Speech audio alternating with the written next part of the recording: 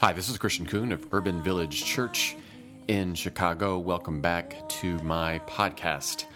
I am recording here today on a bright, sunny day, very chilly here in Chicago, but am looking forward to sharing some thoughts with you as we continue our sermon series here at a church called Where the Wild Things Are, and I'll explain a little bit about that in a moment.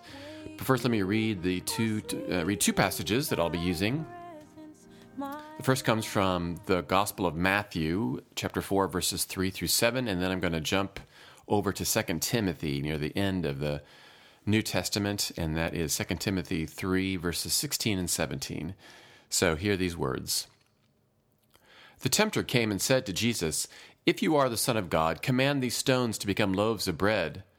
But Jesus answered, "It is written, one does not live by bread alone, but by every word that comes from the mouth of God." Then the devil took him to the holy city and placed him on the pinnacle of the temple, saying to him, "If you are the Son of God, throw yourself down, for it is written, He will command His angels concerning you, and on their hands they will bear you up, so that you will not dash your foot against a stone." Jesus said to him, "Again it is written, do not put the Lord your God to the test." And now from 2 Timothy. All Scripture is inspired by God and is useful for teaching, for reproof, for correction, and for training in righteousness, so that everyone who belongs to God may be proficient, equipped for every good work. May God's blessing be on the reading and living out of this word. So, almost 2 years ago, a group from our church went over to Germany for a mission trip. Several years ago, I made some contacts in Germany, including with a United Methodist missionary named Barry Sloan. Barry has done some really great work in Chemnitz, it's a city in East Germany, and in our relationship, we decided that we would have a team of folks from our church go over there and help them to begin to start a new ministry in that city, and it was a great time. And one day we went from Chemnitz to Dresden, a city nearby, which was bombed heavily in World War II, and much of it has been rebuilt since then. And so we went to Dresden, and while we were there in August, and it was blisteringly hot in Europe at that time. I mean, so abnormally hot, and so probably close to 100 degrees Fahrenheit or so. And in this part of the world, and also we had spent a couple days in Prague, not a lot of places have air conditioning, so it was stifling to say the least. But as we went to Dresden, Barry had lined up a guide for us to take us around Dresden and see it, and we really appreciated that. But as we went to go and see the city, this was not your typical walking tour guide. This was not a bus. Instead, it was this contraption. Calling it a bicycle doesn't even come close to describing what it is. It is a bicycle of sorts, but it is a bicycle built for about 8 people. So you all sit in this seat and you all pedal, but one person has the steering. So you all are providing the power, but one person is guiding you along the way. It's impossible to describe. I'll see if I can find a picture and put it up on the Podbean page. But I had never seen anything like this before. My kids had not seen it either, and they were fascinated and were thrilled that they were going to go on this thing.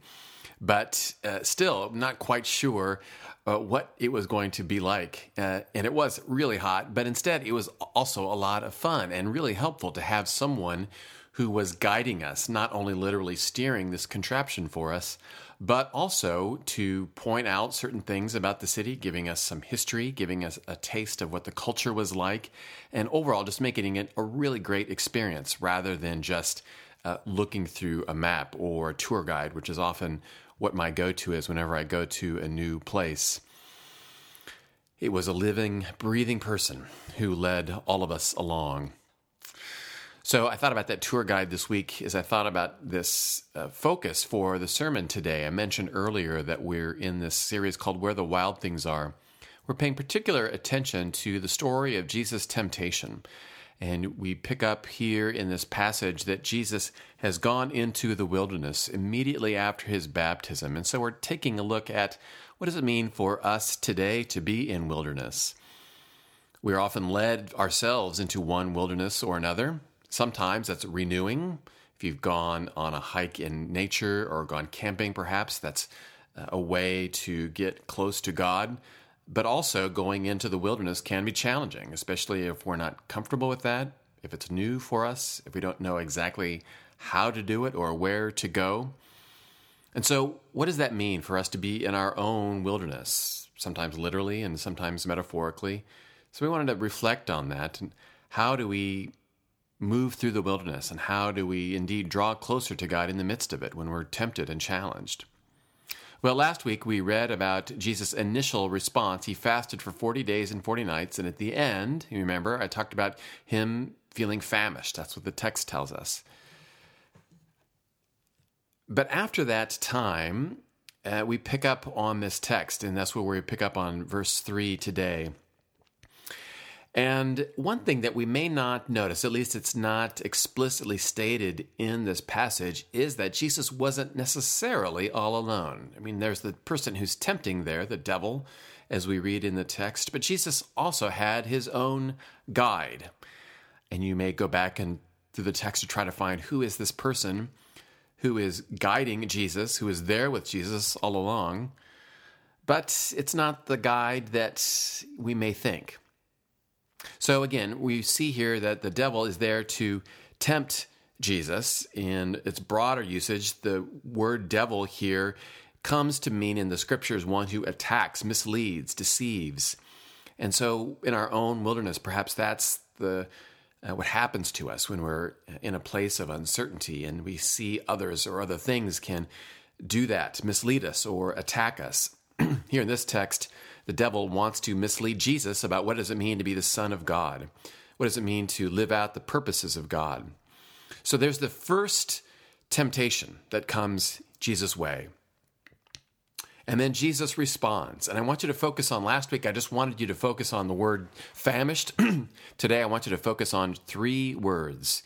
And this gives us a hint about who Jesus or what Jesus' guide is. So in verse 4, after the tempter comes to where Jesus is and says, if you are who you say you are, command these stones to become loaves of bread. And then Jesus says, it is written, one does not live by bread alone, but by every word that comes from the word of God. Notice what Jesus says here. It is written. And by that I mean Jesus has the scriptures in his heart.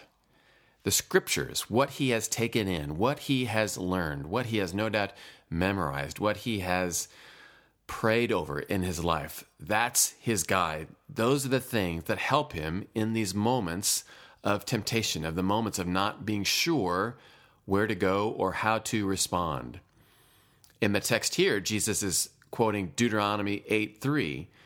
And in this case, Jesus is saying that there is more at stake in the moment than just food.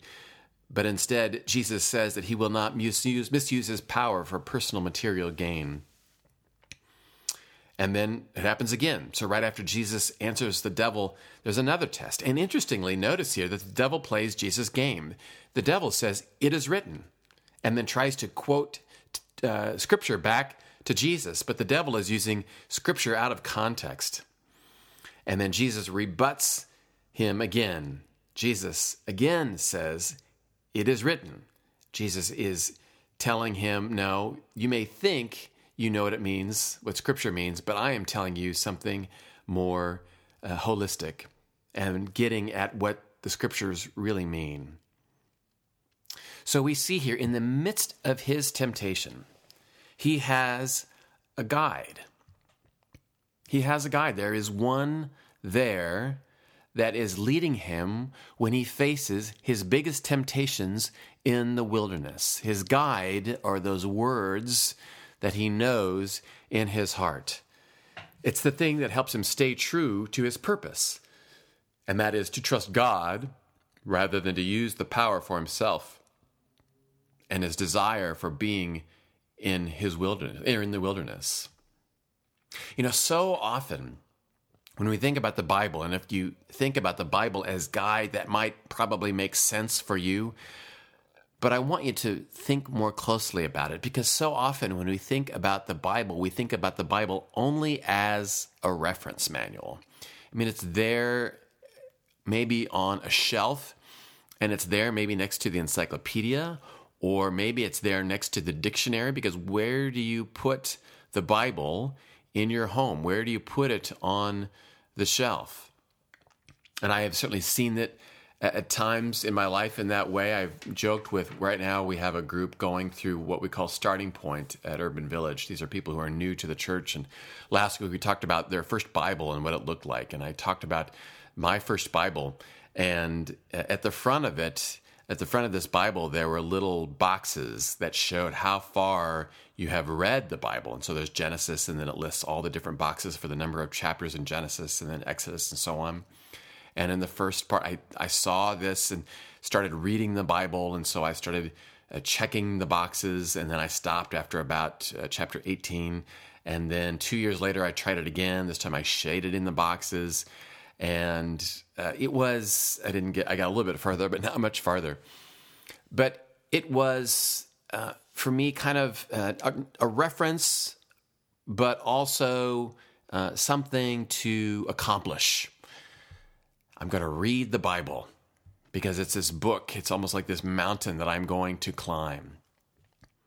And sometimes, too, people want to use the Bible as magic, meaning I've had many conversations with folks who they are getting into arguments with their family about some sort of biblical interpretation, and the family member seemingly is more biblically literate than they are, and they come to me and they want that magic verse that I can give them that will refute whatever it is that their family member is using against them. And sometimes that's helpful, and sometimes it's really not. Now, there's nothing wrong with using the Bible as a reference. If you're struggling with a certain emotion or going through a difficult time, there's certainly places in the Bible you can go to and learn. But the Bible is more than just a reference book for us. It is a living, breathing thing that God desires to be our companion, our guide through life, especially in the wilderness. Whenever we find ourselves in a place where we are tempted or we struggle, and there are lots of places that we can go, sometimes we may try an attempt at prayer or go to people that we know, or maybe we go down a path perhaps that isn't particularly healthy for us. But I want us, especially in these days when more and more people are feeling uncomfortable with the Scripture, I want us to reclaim the Scriptures as a place for us to use as a guide, a living guide, not just something to put on a shelf and pull out when you need it, but instead, like this woman who was leading us at Dresden, to begin to guide us around and make life come alive for us. Notice, again, what it says in the passage from 2 Timothy. It says that every picture is useful, or inspired, all Scripture is inspired by God. And I want to read for you another translation. This is from the Message translation, a very modern translation of the Scripture. I want you to hear again these words about the Scriptures in 2 Timothy. It says this: every part of Scripture is God-breathed and useful one way or another, showing us truth, exposing our rebellion, correcting our mistakes, training us to live God's way. Through the Word, we are put together and shaped up for the tasks God has for us. So not only that really wonderful way of describing the Scripture as the NRSV, which was the first translation I read, says inspired, and really a better way of getting at it, I think, is what the Message does here, saying that the Scriptures are God-breathed.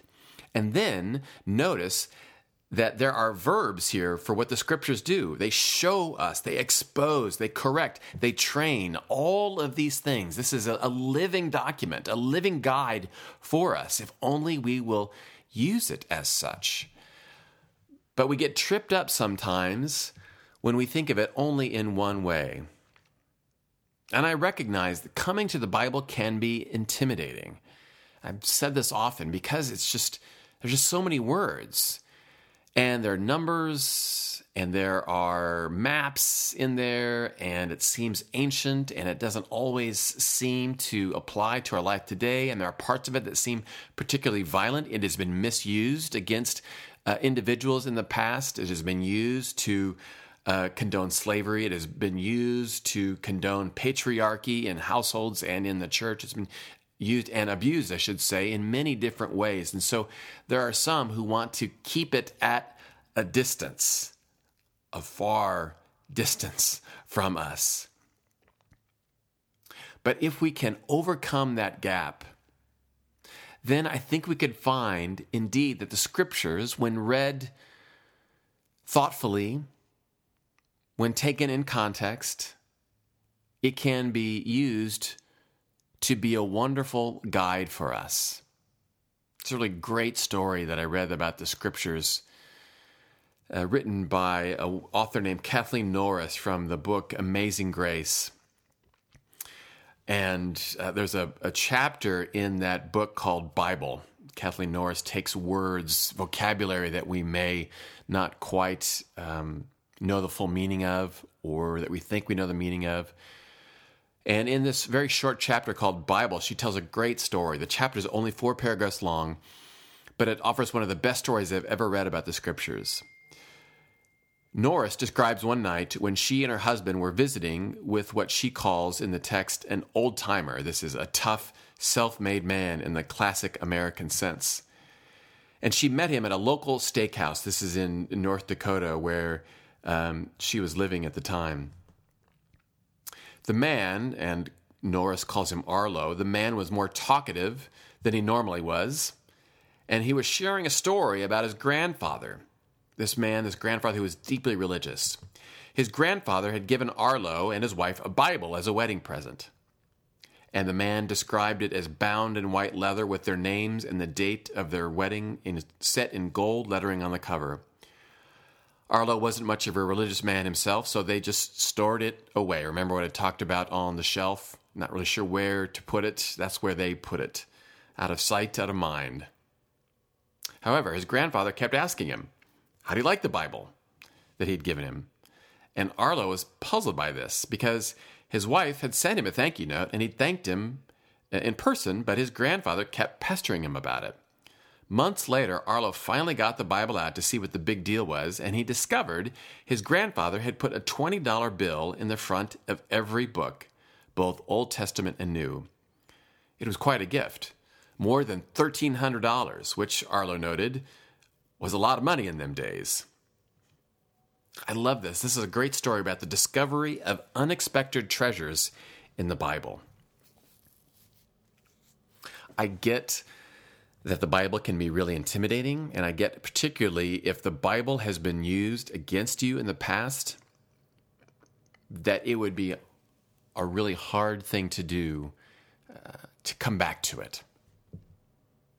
But I'm asking you to think about the Bible not as this book, not just as this reference, but instead to think of it as a guide.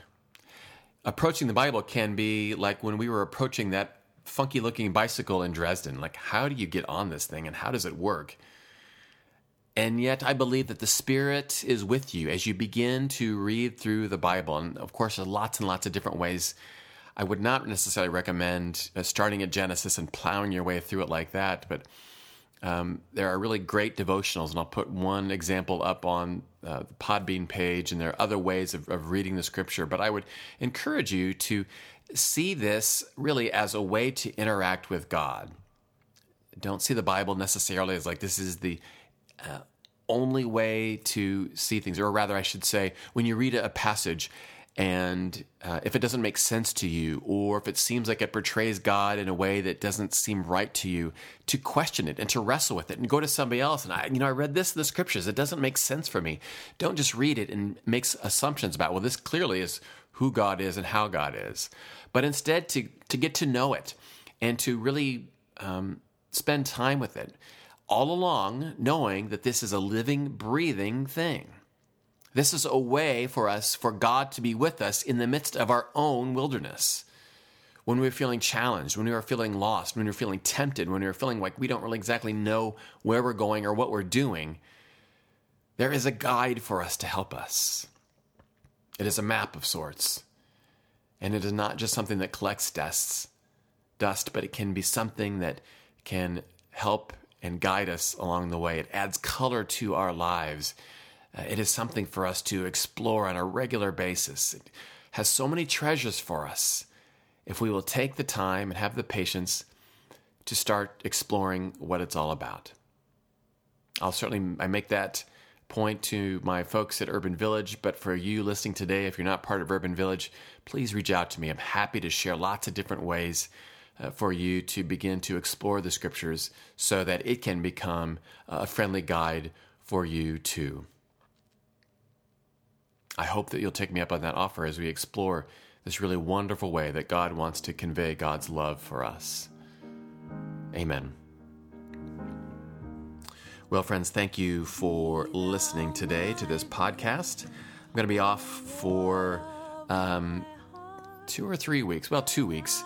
I won't be recording a podcast next week, and then the week after that one is our big birthday celebration at Urban Village. And so if you ever want to hear that sermon, it'll be me and then our other 3 site pastors at Urban Village will be recording that sermon live on March 26th. You can go to the Urban Village Podbean page. That's uvchurch.podbean.com and hear that. And while you're at the Urban Village Podbean page, you can hear the other site pastors preaching their own sermons too. It's a great way to begin to get to know this faith community. So until the next time that I am with you, I pray as you continue through this series of Lent that Christ's peace and strength will be with you.